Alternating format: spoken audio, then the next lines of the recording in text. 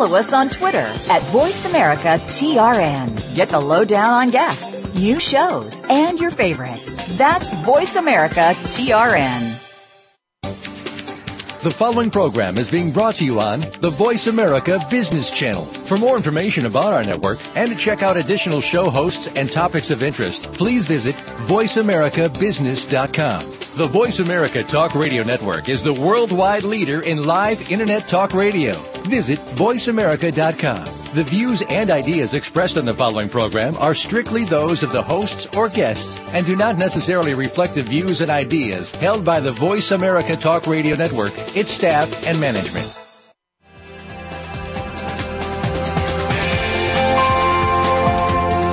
What is the cloud? It's not just pie in the sky anymore. SAP presents In the Cloud with Game Changers with your host, Bonnie D. Graham. Are you in the cloud yet?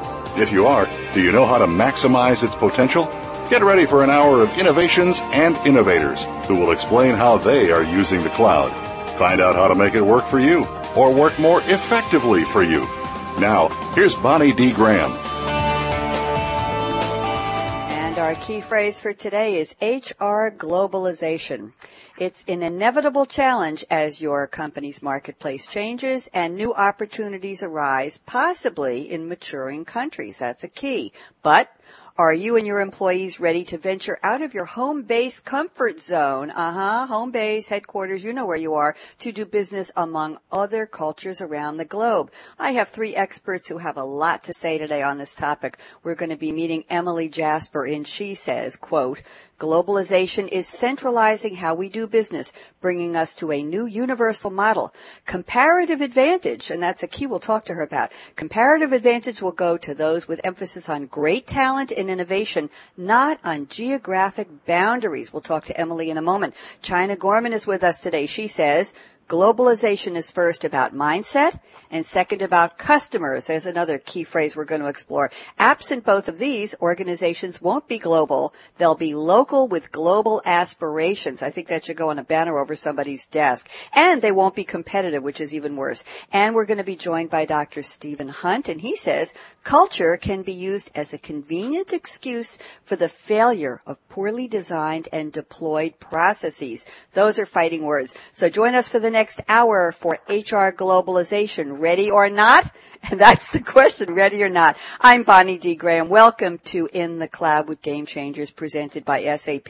This is such an important topic today. I hope you'll listen no matter what size your company is, or even if you don't have a company yet and you're thinking, the world is a global marketplace, period. We have a lot to say. So let's hear from a hello from all of my guests. Emily Jasper is currently, I love this, a secret agent and a writer with the star Conspiracy. Never heard of a company named Conspiracy except in the movies. It's a full-service marketing agency for companies in specialized market segments. Emily is a two-time recipient of Forbes Woman's Top 100 Websites for Women. Very impressed, Emily. She blogs at From the Gen Y Perspective, and that tells you about her age, as well as Forbes Online. Say hello, Emily. How are you? I'm doing great. How are you? Wonderful. Thanks so much for joining me. Can't wait to take a deep dive into your quote when we get back to you in just a minute. And we're joined by China Gorman. She's the CEO of the CMG Group. She has held strategic business leadership roles in the talent management consulting space for over 2 decades. She's a sought-after speaker and a thought leader in the broad human resources marketplace, which is why she's here. Welcome, China Gorman. How are you today? I'm great, and it's super to be with you. I'm looking forward to the conversation. Thank you so much. I appreciate that. And I want to ask you about your first name, too, when we get back to you. Dr. Stephen T. Hunt, he's letting me call him Steve. He's already been on the show before. Thrilled to have you back. Steve is the Principal Director of Business Execution Practices at SuccessFactors, the leading software as a service, also known as SaaS, provider of business execution technology to maximize workforce engagement and productivity. He wrote the book Hiring Success and has published articles in Talent Management, TLNT.com, HCI, and the Wall Street Journal. Welcome back, Steve Hunt. How are you today? Really good. Great to be on the show, Bonnie. Thank you very much. Glad to have you back. And let's go back into our opening monologue and start digging apart these quotes. So, Emily, you say globalization is centralizing how we do business, bringing us to a new universal model. How universal is this? Is it the fact that everybody's going to be global, or that universe means the globe? Help me decipher this. Well, so essentially I'm starting to see when you talk about global organizations, there's almost a separate standard. You speak on this global perspective versus a local perspective, and when you take that and separate it out, you're almost seeing essentially its own independent, I don't know if you want to call it a nation or a forum, but a set of business standards that are starting to apply to everyone. And that centralized process is what I'm seeing. You know, we're calling it globalization now, but like so many things, it'll just become the way you do business in the future. Good point. And we're going to have predictions at the end of the show, and I think that's one of the things we'll bring up. Now, let's go to the second part of your quote, Emily, comparative advantage. And I asked you before the show, did you mean competitive? And you said, no, it's comparative advantage. We'll go to those companies with an emphasis on great talent and innovation, not on geographic boundaries. So take me through this. What is comparative advantage? So for a lot of economists out there, you think about comparative advantage as an approach where one country might specialize in the production of wine. Well, they should focus their resources on producing that wine as opposed to spreading their resources into producing all kinds of other things that they're just not that great at. And so you can transition that into a competitive advantage because it is going to be about the talent and innovation, and at some point the geographic home base is not going to be the same. Now, wine may still be limited to geography, but, you know, when you start talking about other industries, it is going to be, it may be geographic agnostic. Interesting. Okay, well, we're going to come back to that term later. Thank you, Emily Jasper. Okay, I have to ask, you're a secret agent. Tell me quickly, what does that mean? We work with a lot of different clients and a lot of different projects, but the beauty is it's all a secret. Okay, I wonder if you need to get permission from M or M3 or whatever, wherever Judi Dench is to be on the show today. But I'm glad you got whatever permission it was. We won't tell. China Gorman, let's talk to you about your quote. Globalization is first about mindset, second about customers. That's an interesting perspective. Tell me a little more, please. Well, I think that, the first thing is that regardless of the size of your organization, every organization operates within a global environment, even if they don't know it. Even if you're a small organization in the Midwest in the United States, what happens in other markets globally from a financial policy perspective, from a regulatory perspective, from a demographic perspective, at the end of the day impacts your business, how you have access to talent, and what your growth opportunities could be. And so until business leaders, and in particular, take a global as opposed to a local, regional, or national mindset and start thinking about their business in global terms, those opportunities and advantages won't come to them. So that's number one. First, you have to have that global sort of mindset. Okay. Number two, regardless of the size of your organization and its location, if you want your business to grow today, you have to be looking at emerging markets, and those are all outside the United States.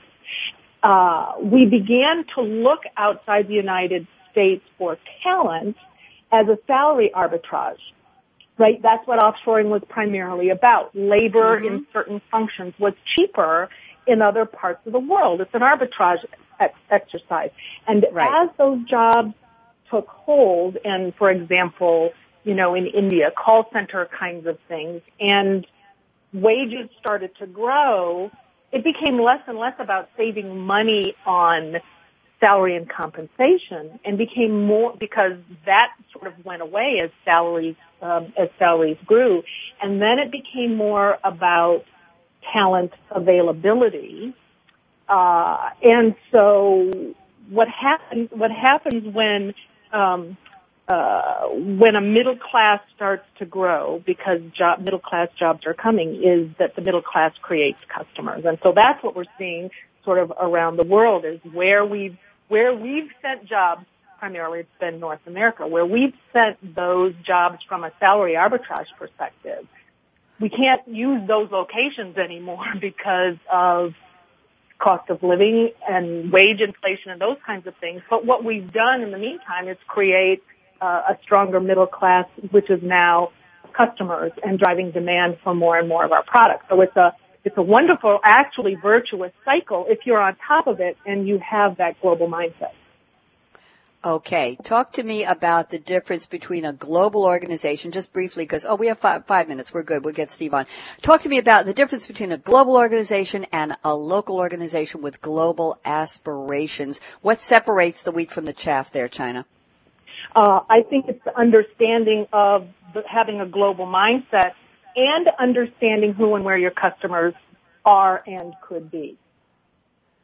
Okay, good to know. We'll come back to that more in the roundtable, which starts after the break. Stephen Hunt, welcome back again, and let's dive into your quote. You say culture can be used as a convenient excuse for the failure of poorly designed and deployed processes. I know you're talking about HR globalization. That's the topic today. Talk to me about that. Who's blaming it on culture? They're blaming it on local culture, or how does that excuse mindset work? I would start by saying that my role within SuccessFactors is working often with very large global companies, like Siemens, BP, Chevron, Coca-Cola, Nissan, Bechtel. So companies that very much are trying to capture on Emily's concept of centralization. They're trying to centralize their talent management HR functions because they have a globally dispersed labor force, as China was commenting, that has to support a globally dispersed market. So we have people all over the world that have to serve people all over the world, and these people are often not co-located in the same markets, and they're saying, well, how can we do this through a centralized function? And so one of the really big issues that comes up with these companies is this idea of standardization across the whole organization. How can you create a standardized process so we can compare the type of labor, the skills, that we have in India with the type of labor and skills we have in South America so that we can support something going on in Europe. And this issue really requires standardization across different countries. Now, what you find often is sometimes these processes, they'll be struggling with adoption. I think people are sometimes too quick to say, well, that system or process won't work in this culture. Mm-hmm. When, in fact, the real issue is not that the process won't work in the culture, it's that the process itself is inherently flawed and really shouldn't work in any culture. So I think sometimes the issue is, and very frequently, the companies can be too quick to say, we can't do that locally because it doesn't fit our local culture, when in reality it's larger issues. They haven't bought into the process, they haven't bought into the concept, because when you get into the actual final goal of increasing workforce productivity, people are far more similar around the world than they are different. In lots of research on this, if you look at what people want from work, what motivates employees, it's respect, it's clear goals, it's effective constructive feedback, it's a sense of, career progression and fair and equitable treatment. That's true the world over. If you have a process that does that well, often what you find though when people will say this process isn't working, they'll say it's the culture. And in fact, when you dig deeper, no, it's not the culture. It's something about how the process was designed or implemented.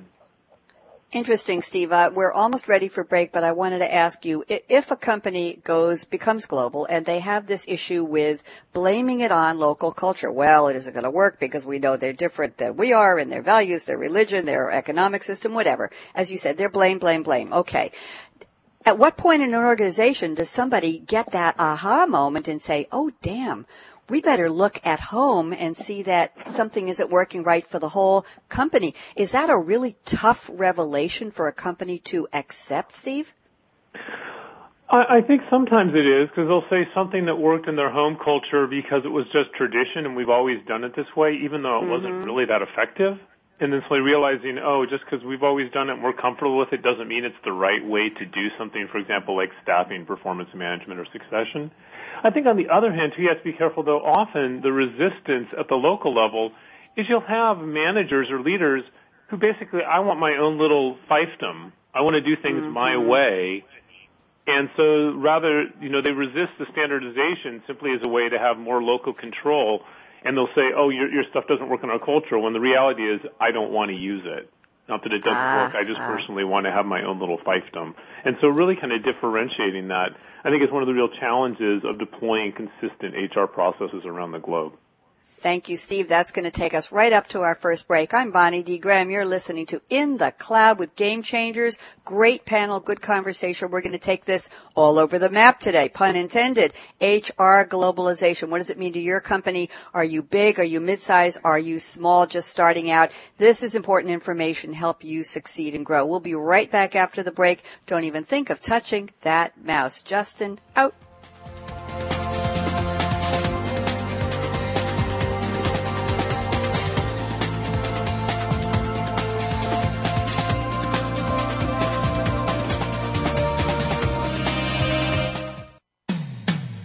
When it comes to business, you'll find the experts here.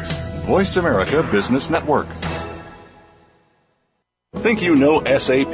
Think again. SAP customers produce over 70% of the world's chocolate, more than 50% of the world's brand name jeans, over 72% of the world's beer, more than 86% of the world's athletic footwear, and over 65% of the world's televisions. Learn more at www.sap.com. Think you know SAP? Think again.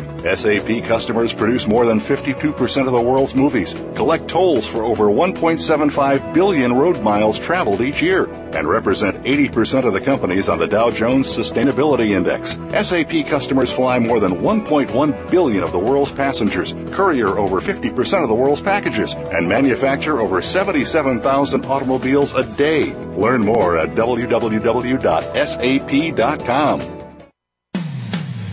When it comes to business, you'll find the experts here. Voice America Business Network.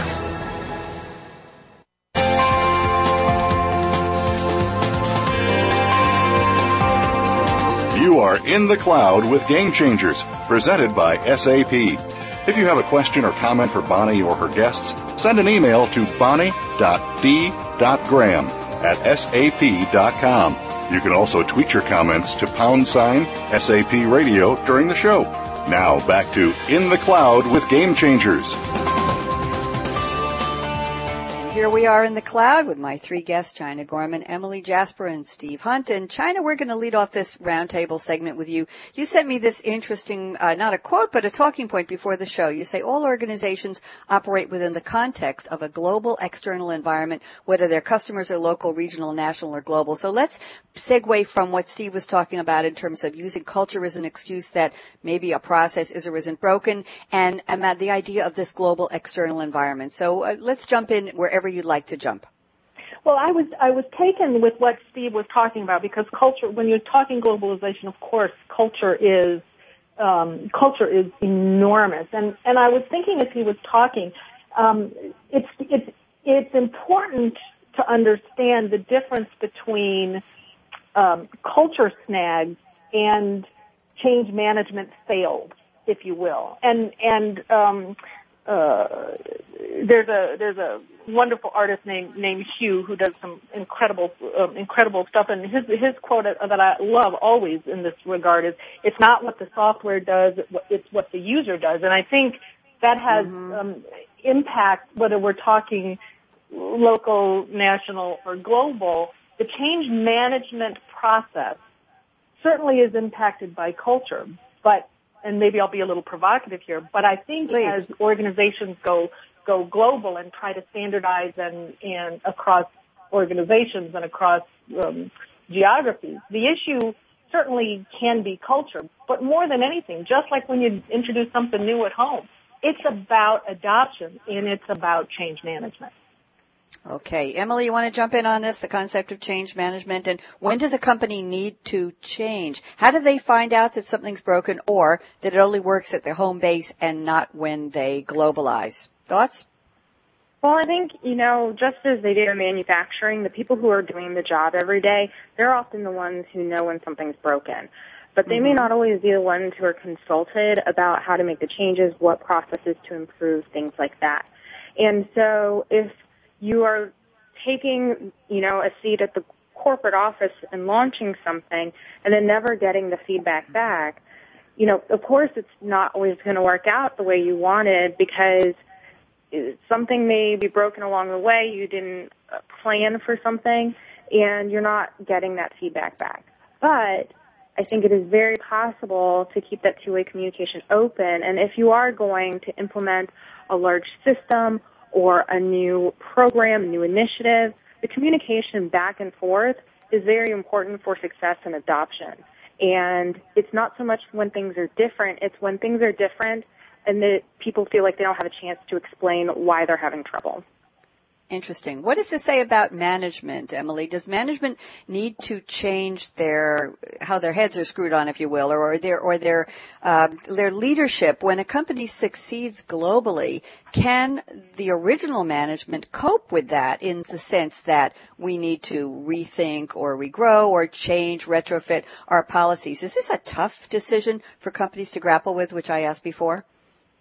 I think it is tough. I think what we see, as opposed to commands or orders, this is what you're going to do. There's a lot more around, this is an initiative we're launching, we're going to measure it as we go, but we want your ideas. The difference is that it's not just ideas that are going to go in a suggestion box and never be read. It's ideas and changes where those people then have the responsibility. You know how it is. You raise your hand, well, you get to be in charge of that. And I think that actually helps global companies produce things like stretch assignments and increase mobility with employees because then more people are invested in the change. And I don't think that's something very difficult for leadership to grapple with. I think it just needs to be a purposeful approach. Okay, good. I like that. Purposeful, yes. I think that's what we're talking about across the board here. Steve Hunt, you told me, and you said a very, very wise statement here, it does not make sense to talk about global HR or talent processes at a general level. Some processes, like staffing and compensation, are very sensitive to global differences, but others, and this goes back to what we were saying before, goal setting, employee development, depend more on the nature of the job. How does a company differentiate these? Is it a textbook thing, Steve, or does it take experience over time?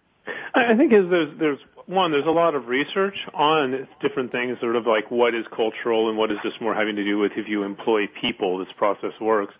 I think it also experience obviously plays a big role. And I think when you look at it, like one of the things that Emily, as she was talking and getting feedback from the end users, one of the things I think that's really important when you're looking at that feedback is there is distinguishing between what is effective is not necessarily comfortable from a change management perspective. Mm-hmm. So I think one of the things, as you're rolling systems out, you want to have a clear sense of, look, this is a process. And I would give an example of global assignments. Emily mentioned global stretch assignments, which is a lot of research showing that if you want to build global leaders, you've got to move them out of their cultures. You've got to move them to other geographic regions. There's just no substitute for that kind of experience. Well, in some cultures, people are very uncomfortable with leaving their hometowns and moving. And, they will very much resist, do I really need to go live in another country if I want to sort of develop, cross-cultural competency? Well, there's a lot of research that says the answer is yes, you do. It doesn't matter where you live. If you want to become a cross-cultural leader, you need to move. And so overcoming the resistance in some cultures, they may say, we don't do that here. It's like, well, I'm sorry. If you're part of a global company, you're going to have to do that. So I think one of the things when you're going back and looking at processes, starting with a clear sense of saying, is this a process that we're implementing, that there's considerable research that says it does work, it's effective. If it is effective, then when people complain about it, they may be uncomfortable, and they may be more uncomfortable in certain cultures, and we have to deal with that from a change management. But we're not backing down. Because just because you don't like to do this doesn't mean it's not what we need you to do. And that's sort of the reality of competing in a global environment. So I think that's true for a lot of different human resources practices. There are, however, places where, especially like staffing is the example, where the local labor market, just the way it functions, as well as regulations around hiring and firing, can be radically different from one country to another. So a staffing technique that might make tons of sense in the United States would not work at all in India and vice versa. And that's where just sort of experience and research really plays a big role in saying what's going to be an area where we really do need to customize a process to a local culture versus what an area that some cultures may resist it, but hey, it works, doesn't matter where you live, and we're sticking to our guns with it. Okay, interesting. I have a question about outsourcing talent. Let's say a company is based in the U.S., they've got a global market, they want everybody to be on the ground in their home base, but they can still do business. They can distribute their goods or their services. We know the internet, whatever the distribution method is. But they want a distributed workforce for some special consulting assignments. Does culture come into play there? Anybody want to answer that? Does culture come into play when the home base is there and everybody can sit down and have lunch together, and yet they've got some special consultants around the world who are living in other cultures as part of that new globalization that is just a small amount, just dabbling, dipping their toe in the water? Anybody? Well, I think that has to do with customers. The reason that you have a distributed workforce, generally speaking, is because you want to serve your customers better. It's not just an exercise in cross-cultural awareness. That probably doesn't make a lot of financial sense. It has to be about either developing new customers or serving the customers that you have so that you can continue to grow the business on the ground in many locations. And so I think keeping the customer in mind and having that as the motivation solves some of the issues that your question brings up. Okay. Yeah, Go ahead, Steve. China, if I can build on that, I think one of the things on the other side, and Bonnie, you mentioned it, there's the value of having people local for the customers, but I do think that point you made about co-location in the home office. Yes. If you put a bunch of people together geographically, they're going to start to kind of build their own communication network and way of doing things. And if your company has a lot of dispersed people around the world, there's a real danger that you're going to start excluding the people that are remote, and you start kind of have that classic, corporate versus field. I think that's a real danger in any geographically distributed organization to say, if we co-locate a large number of people, they're going to start kind of isolating themselves from the people out in the field. I think that's almost an invariable thing that just happens. Well, and I think, Steve, what's interesting in that insight is the notion that home offices are going to go away as organizations truly become global. You can't prefer one market over another if you're truly going to be global and serve a global customer set. And so this notion, I am in total agreement.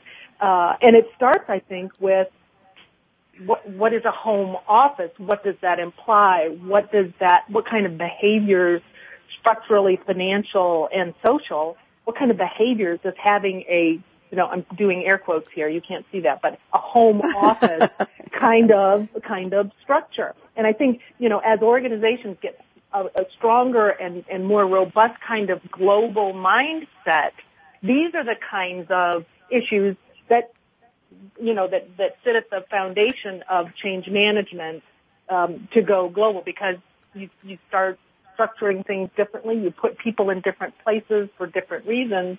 But it's all about customer service and growing your customer base. All right. I have a question. Oh, go ahead, Emily. We have a minute and a half before break. I'll let you take it. Please go ahead. Okay. I was just going to say that China and Steve are bringing up essentially what we're talking about is a different kind of culture, not just a geographic or national culture, but the company culture.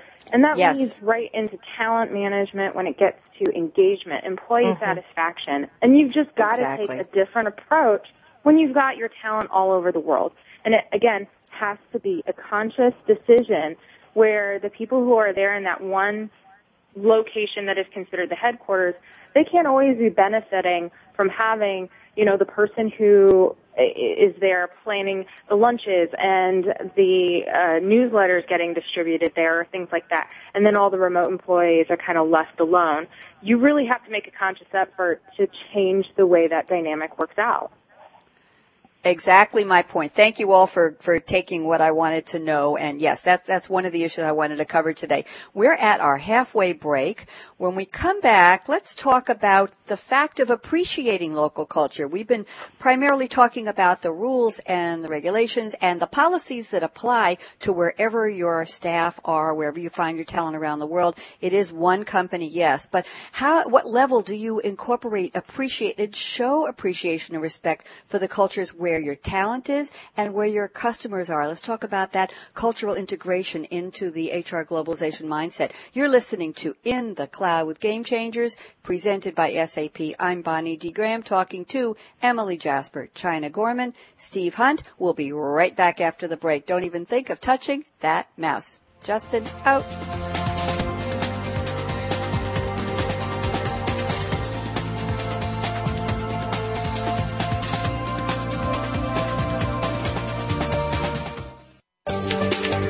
From the boardroom to you, Voice America Business Network. Think you know SAP? Think again. SAP customers produce more than 52% of the world's movies, collect tolls for over 1.75 billion road miles traveled each year, and represent 80% of the companies on the Dow Jones Sustainability Index. SAP customers fly more than 1.1 billion of the world's passengers, courier over 50% of the world's packages, and manufacture over 77,000 automobiles a day. Learn more at www.sap.com. Think you know SAP? Think again. SAP customers produce over 70% of the world's chocolate, more than 50% of the world's brand name jeans, over 72% of the world's beer, more than 86% of the world's athletic footwear, and over 65% of the world's televisions. Learn more at www.sap.com. Voice America Business Network, the bottom line in business.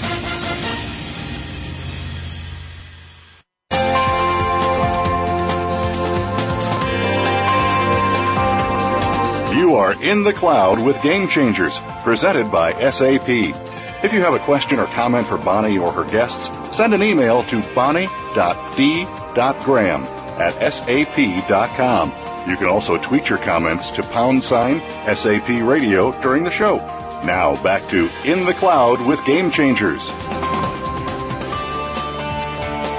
Yes, we certainly are. One of my guests, I think it was China, finally got my allusion to don't even think of touching that mouse on the break, because our listeners are, it's not a regular dial. It's not real radio. It's internet radio. Thank you, China, for that. I don't think any guest has commented on that, and we've done over 55 shows. You get the mouse click award for recognition. Thank you. Steve Hunt, we're going to lead off with you. You sent me an interesting point here. Many global, and you're going to build on what Emily said, but I want to bring this up. Many global companies have 3 different workforces, a global, highly mobile one where local country culture is very much in the background, and regional workforces relatively immobile where local cultural norms are much more influential. And I don't see what the third one is here, but why don't you jump in with this, Steve, and let's play with this for a while. No, I think I meant 2 different workforces. Yeah, okay. It sort of gets to what Emily was talking about, this idea of trying to have a global culture and being guarding against, as China was saying, too much of a corporate home office culture. Mm-hmm. But when you look at large global companies, so, I've seen this striking in the automotive industry. We have very clearly global companies. What you find is often there really are 2 very distinct workforces. There is the global workforce that tends to be your senior leadership, more sort of professional positions where people are moving all around the world all the time. They're very boundaryless. But then when you get into manufacturing, sometimes services or sales, you get into a very local workforce, which is comprised of people that would never leave their country. It just wouldn't even enter into their sort of life concept. They're very, very rooted where they are. You see, probably the most striking example I've seen of this is in Japan, where in Japan you have clearly some very global organizations, but even within Japan, they'll have 2 entirely separate human resource systems, both processes and technology, one for the global workforce, completely different system for the local Japanese workforce. That's partially because there's all sorts of special regulations and laws that apply to the local Japanese workforce, but it's also very much cultural. It's and so when you're looking at human resources in your organization, ideally, I think we'd say, hey, it's all one workforce and we're going to combine it all together. But the reality of it is, and particularly in certain countries, it just doesn't work that way. There really is a big distinction between your global workforce and your local regional workforces. And let's talk about how that impacts policy. Steve, you can take this, or anybody else. When, for example, I work for SAP, we know that, and we have different workforce rules in different countries. And I worked for Nokia years before I came to SAP, and there were different rules for certain of the EMEA countries. Their work council rules were different. Their maternity leaves were different. And so you're working as one group. You are definitely global. You're definitely distributed. But when it comes time to vacation or leave, everybody seems to have a different rule. How do you make a cohesive sense of company culture? Let's go back to company culture when you've got different rules for different people. Who would like to jump on that one? Well, this is China. I think this is the next step for HR, and I'm going to say the phrase even though I hate it. This is the way that HR gets that seat at the table, by ratcheting up their comfort with data, by ratcheting up their ability to lead and manage change, and to identify where organization pressure points are that require some new approaches to raise adoption, whether we're talking about, vacation policy that changes, from a regulatory perspective, even from country to country, or we're talking about technology, privacy laws, or any of those kinds of things. What you've just described is the next sort of frontier for HR to really step up and begin to make even bigger contributions than they have been from the top of the organization. And if HR can get that global mindset first and best, they'll be way out in front and able to help organizations really manage these changes, whether it's the organization culture or moving into more of a appreciative of all cultures from a global perspective. Very interesting. Emily, you want to jump in on this one? Well, I was just thinking to myself, when we talk about global versus local, we all know that many companies have different cultures within their organization, and that may even just be within departments even. And I think what we're getting at is there is a fluidity that has to occur when you're looking at implementing initiatives or going through any kind of change management process, and that includes the cultural aspects of perhaps a local team. There are a lot of great things that they may know that could benefit the rest of the company. But there are a lot of other things that could be learned in different offices from different team members that local office could benefit from too. And it's that fluidity that you need, because the more groups are exposed to change, the more nimble they're going to be able to become. And when you have economic markets impacting companies all over the world, you have to be nimble. And I think being open to change is key, while you're still allowed to maintain some of those cultural pieces that identify these groups.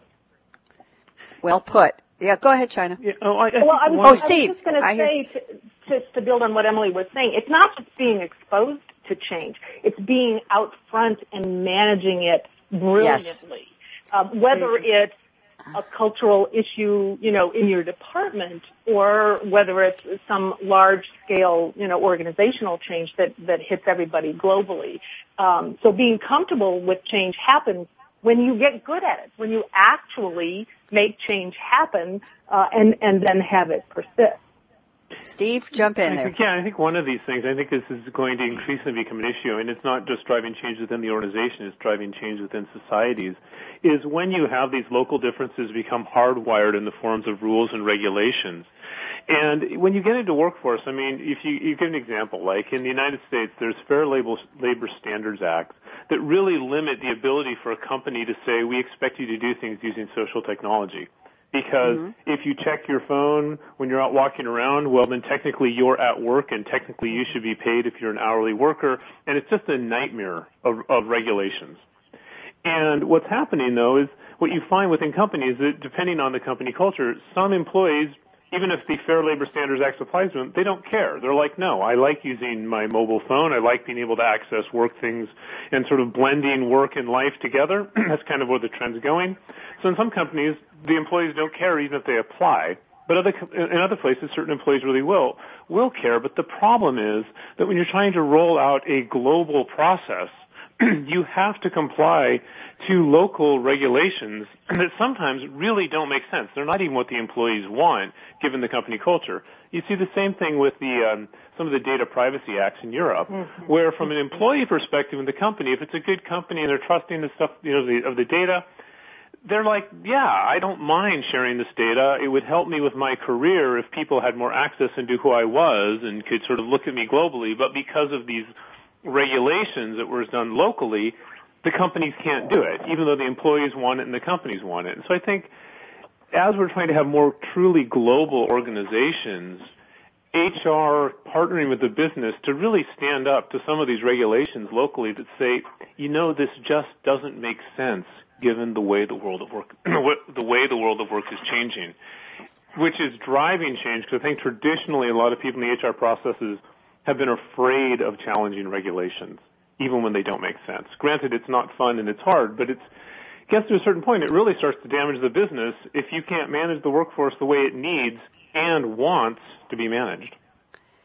Interesting point. I want to bring up something you alluded to, Steve, that's on my mind. Work-life balance when you have a global workforce.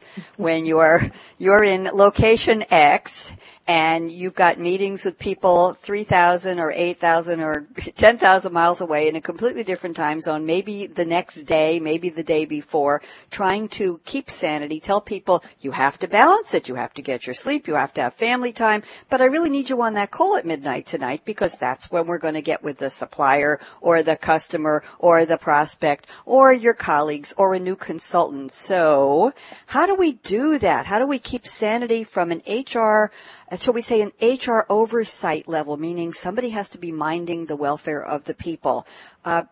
Steve, you have any insight on that or anybody else? Well, I would start by saying it's not work-life balance, it's work-life integration. Thank you very much. That work-life balance thing drives me crazy.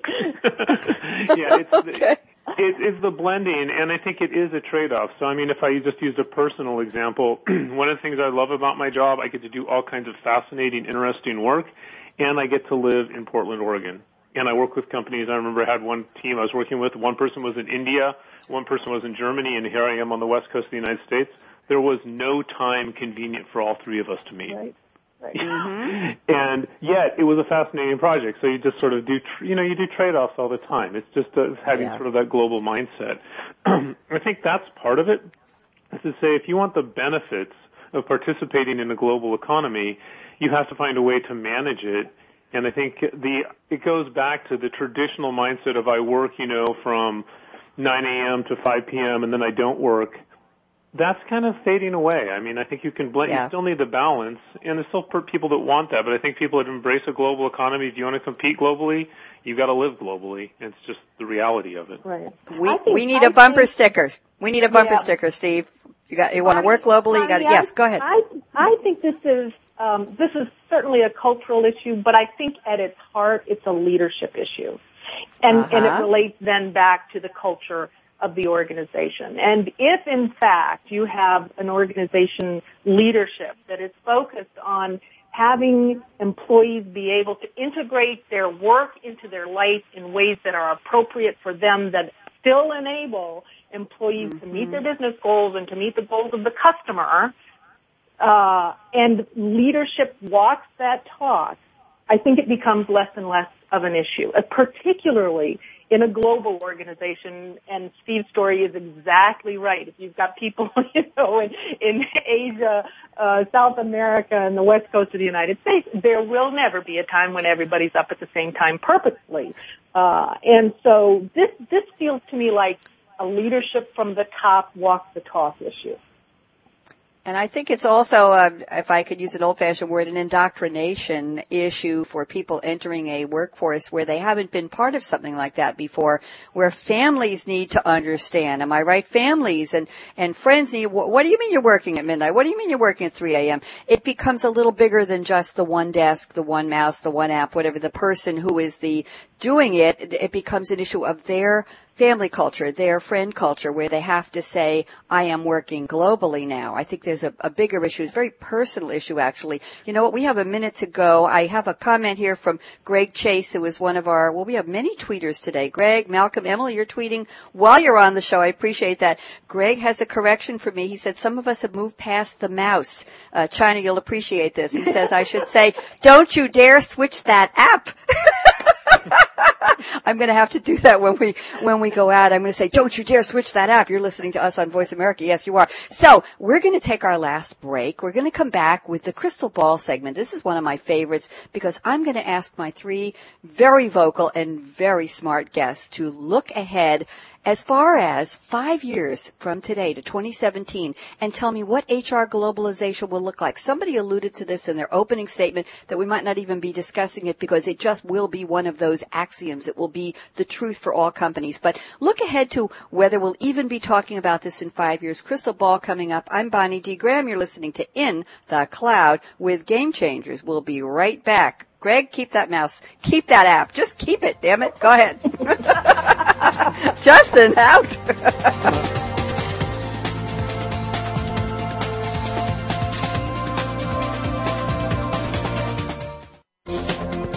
The business community's first choice in Internet Talk Radio. Voice America Business Network. Think you know SAP? Think again. SAP customers produce over 70% of the world's chocolate, more than 50% of the world's brand name jeans, over 72% of the world's beer, more than 86% of the world's athletic footwear, and over 65% of the world's televisions. Learn more at www.sap.com. Think you know SAP? Think again. SAP customers produce more than 52% of the world's movies, collect tolls for over 1.75 billion road miles traveled each year, and represent 80% of the companies on the Dow Jones Sustainability Index. SAP customers fly more than 1.1 billion of the world's passengers, courier over 50% of the world's packages, and manufacture over 77,000 automobiles a day. Learn more at www.sap.com. When it comes to business, you'll find the experts here. Voice America Business Network.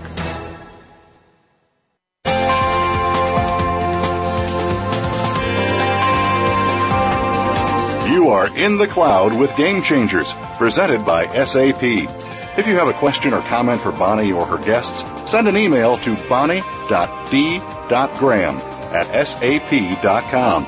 You can also tweet your comments to #SAP Radio during the show. Now back to In the Cloud with Game Changers. Yes, and we're sticking with our app, and that's where we're staying. Welcome back. We're going to go to the crystal ball segment. I know my guests have something to say projecting forward. I asked you to look ahead to 2017, but it could be 5 minutes, 5 weeks, 5 months, or 10 years if you want. Let's start with Emily Jasper from the Star Conspiracy. Emily, globalization, HR globalization in particular, what will it look like? How many years out can you take us, Emily?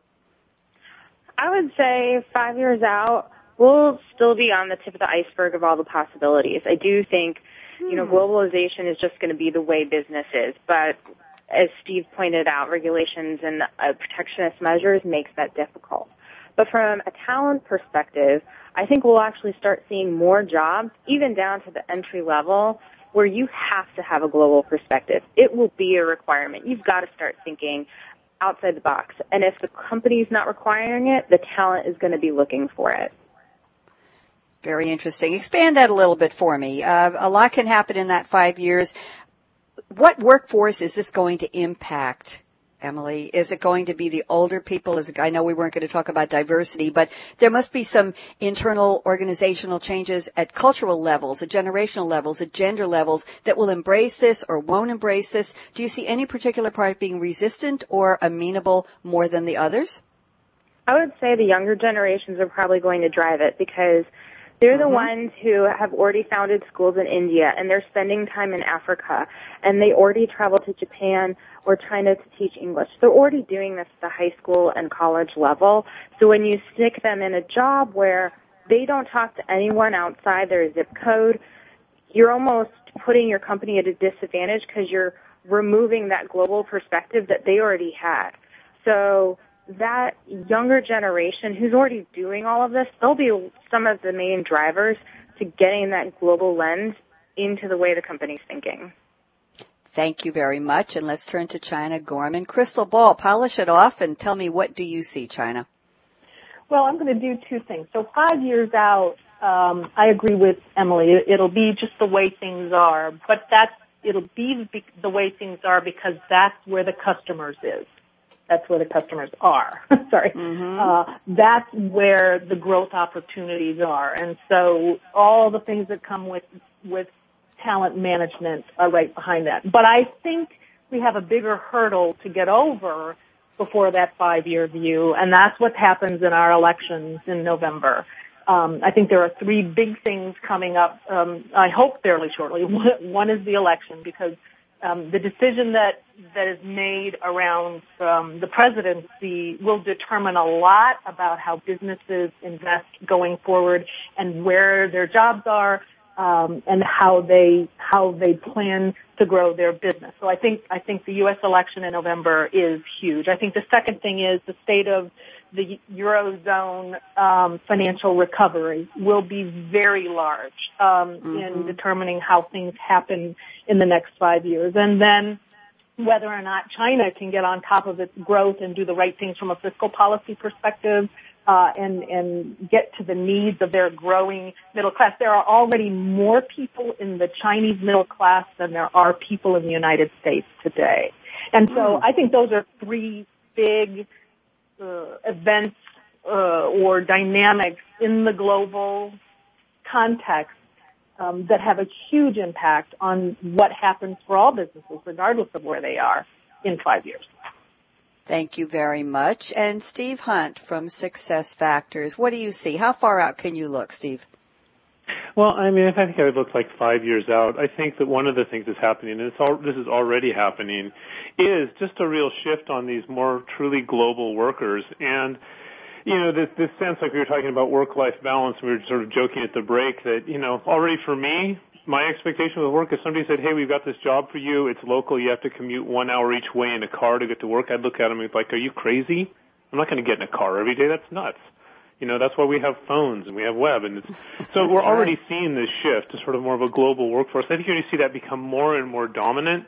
Where I get concerned is, will this shift also create more a sort of a porous relationship to this local workforce, or are we going to start to see an increasing split between the global workforce that sort of competes in the global labor market, which is, you know, growing more fluid, more adaptable to economic change, and are we going to see a gap with that to local workforces that really get slammed as we see countries' economies swinging wildly one way or the other?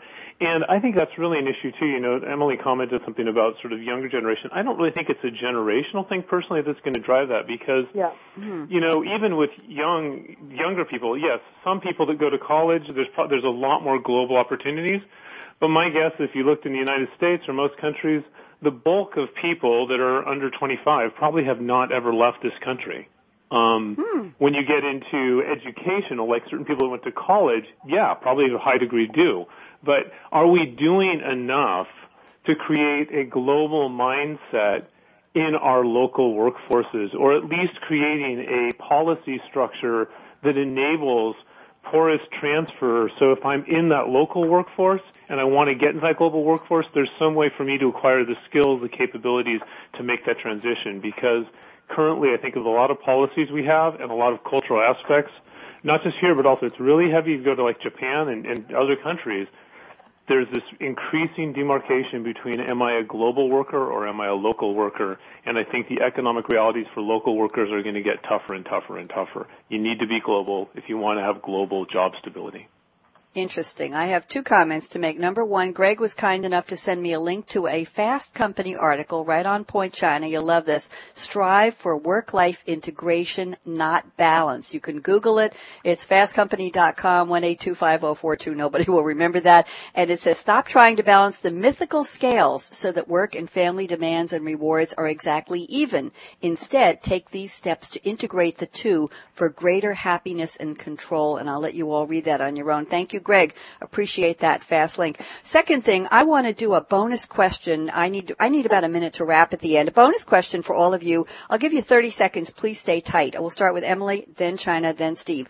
Advice for startups that think they want to go global eventually. Should they plan a global recognition HR policy from the get-go in their initial business plan before they go to the VC for financing?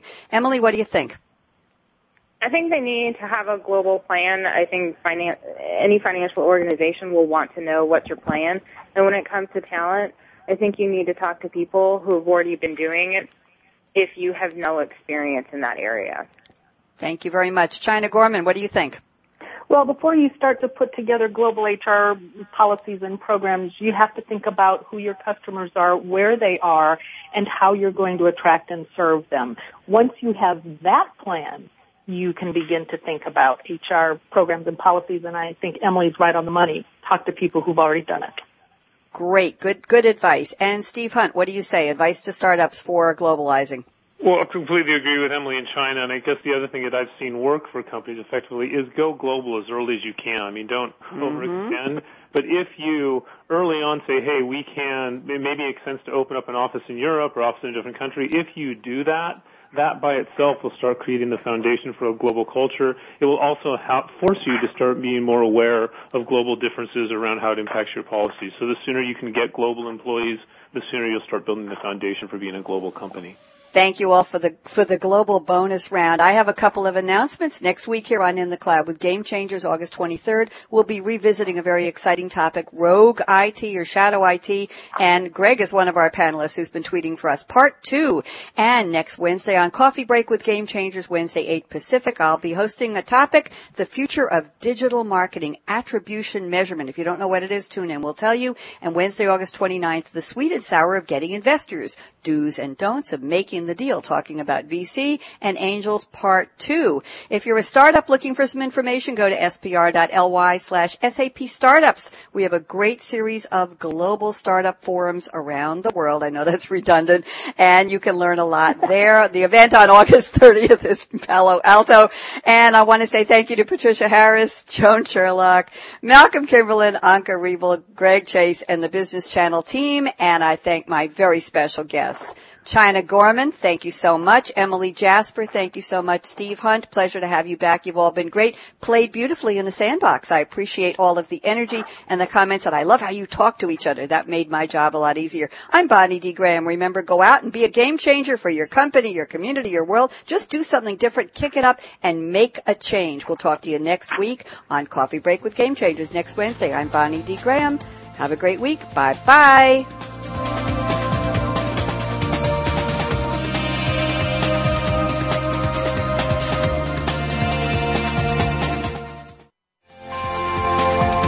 Thank you again for being part of In the Cloud with Game Changers, presented by SAP. Please join Bonnie D. Graham again next Thursday at 1 p.m. Pacific Time, 4 p.m. Eastern Time on the Business Channel. And be sure to tune in to our other program, Coffee Break with Game Changers, every Wednesday at 8 a.m. Pacific Time, 11 a.m. Eastern, also on the Business Channel. Between shows, visit us at www.sapgamechangersradio.com.